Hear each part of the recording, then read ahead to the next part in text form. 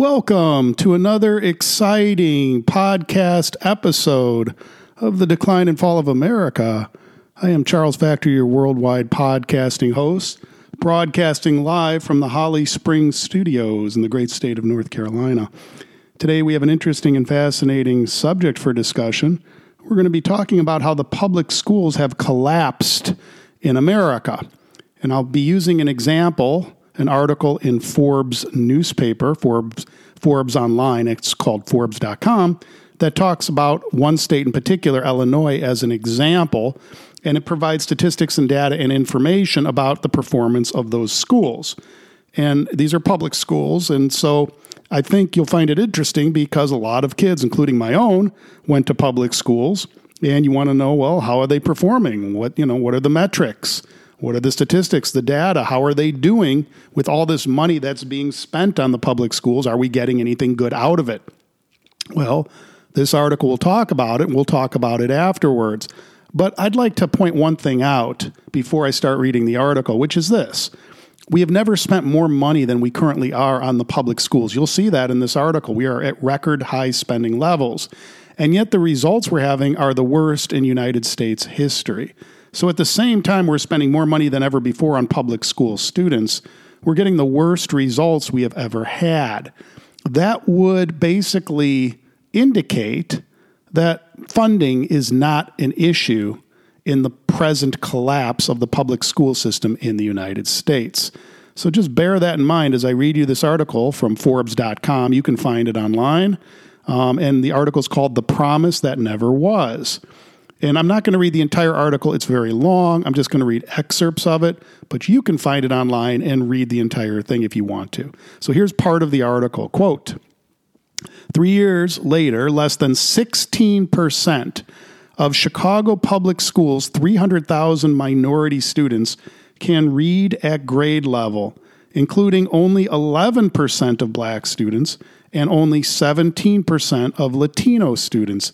In 2021, 100% of the Chicago public school teachers were evaluated as being excellent or proficient by an administrator.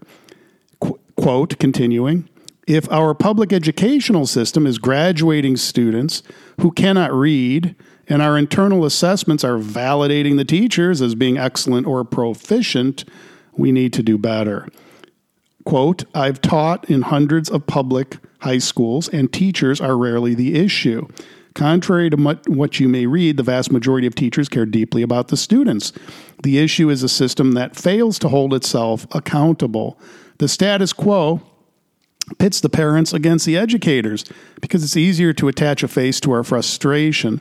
Culture wars have effectively demonized the job of being a teacher, but in reality, great teachers should receive our highest praise. Instead of scoring political points talking about banning books or closing charter schools, we need to focus on literacy and student outcomes. Because in the words of Chris Gossy-Worrell, quote, every book is banned when our students can't read.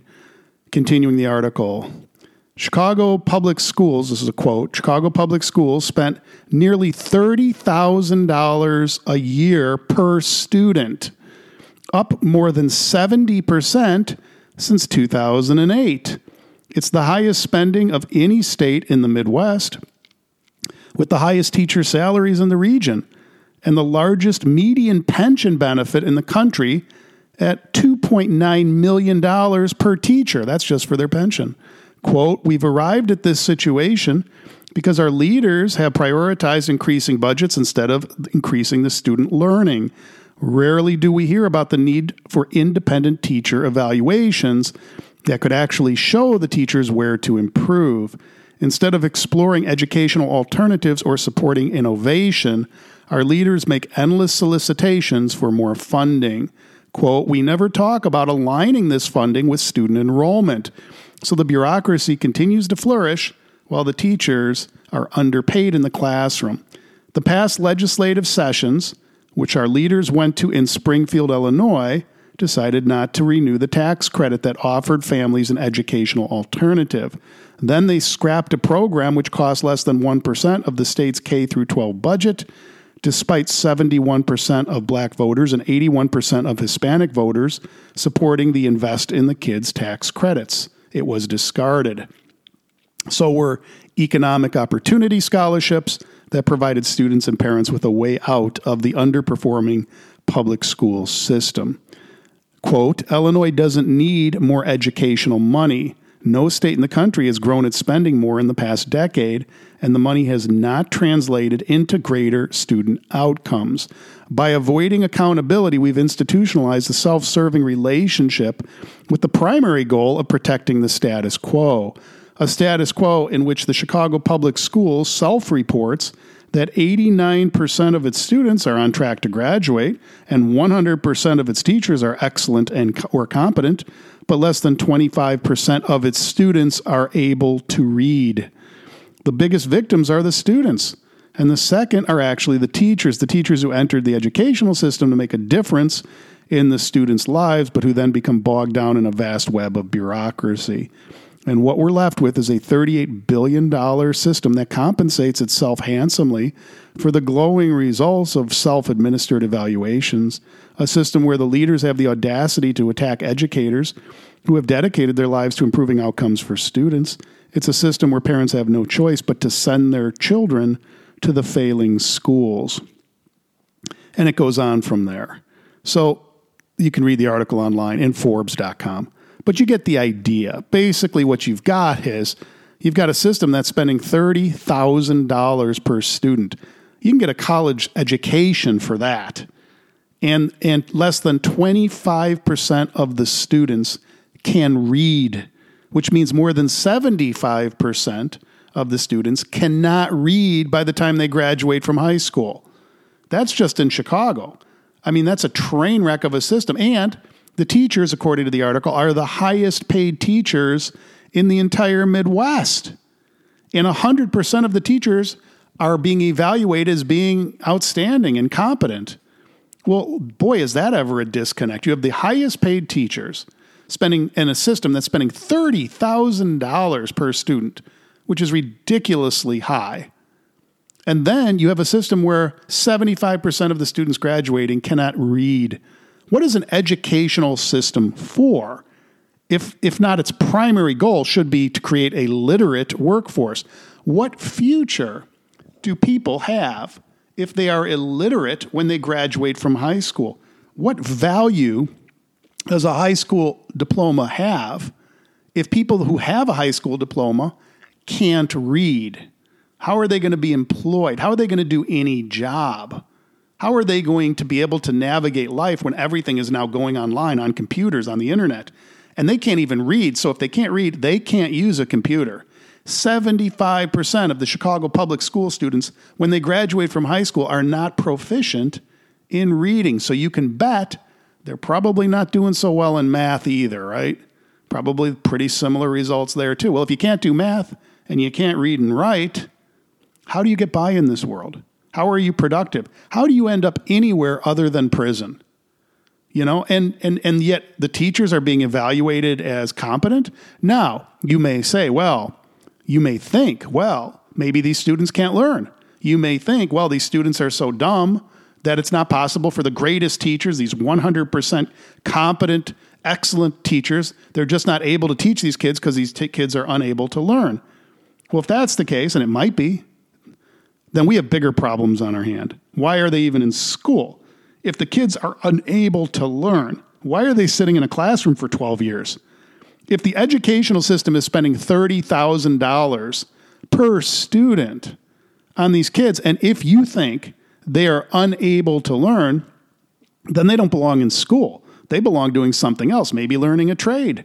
You know, maybe they should learn to work in a factory or work on a farm, if that's the case. But if you think that they're capable of learning, but they're not learning, well, what does that tell you about the actual quality of the teachers in, for example, the Chicago Public Schools? If you believe that these kids have the capacity to learn, but they're not learning, what does that tell you about the educational system?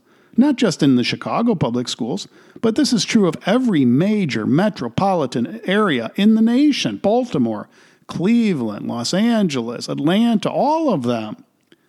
If you look deep, if you drill down, you'll find that all of the public school systems in major metropolitan areas are failing. And yet they have the highest levels of public funding in American history. If we're getting the worst results and we're paying the most for the worst results, why perpetuate this system? Why not change it? Why not reform it? Why not allow kids to go to private schools or charter schools or to learn online? If they're not learning in the public schools, why are we paying $30,000 a year to keep them there? I ask you, a nation that cannot educate its own citizens is not a functional nation, is it? Is that functional? Is that going to lead to anything good? Does anyone benefit when their neighbors, the people driving in the car next to them, the people in the workplace, the people taking their orders at McDonald's and Burger King, working in the factories, driving trucks, if they cannot read, if they can't do basic math, if they cannot function in society, well, that means you and I and everyone else that can function, we're paying for them. We're going to end up paying for them there for their entire lives, whether they're in prison or not. Illiteracy benefits nobody. So when you have a failing system that then evaluates its own teachers and says 100% of them are great, which is what you have in the Chicago public schools, at what point do you just close a system down? At what point do you sit there and go, this is not working for anybody? Now, maybe it's working for the teachers. They are the highest paid in the Midwest. Really? If you had a company that you had to run and your company was getting the worst results possible, a bakery who gets terrible rate, no customers, no good products, your bakery, nobody wants to buy them, nobody wants to eat them because you don't know how to bake, then would you pay your bakers the highest salaries in the entire region? Does any of this make any sense other than we're just throwing good money after bad?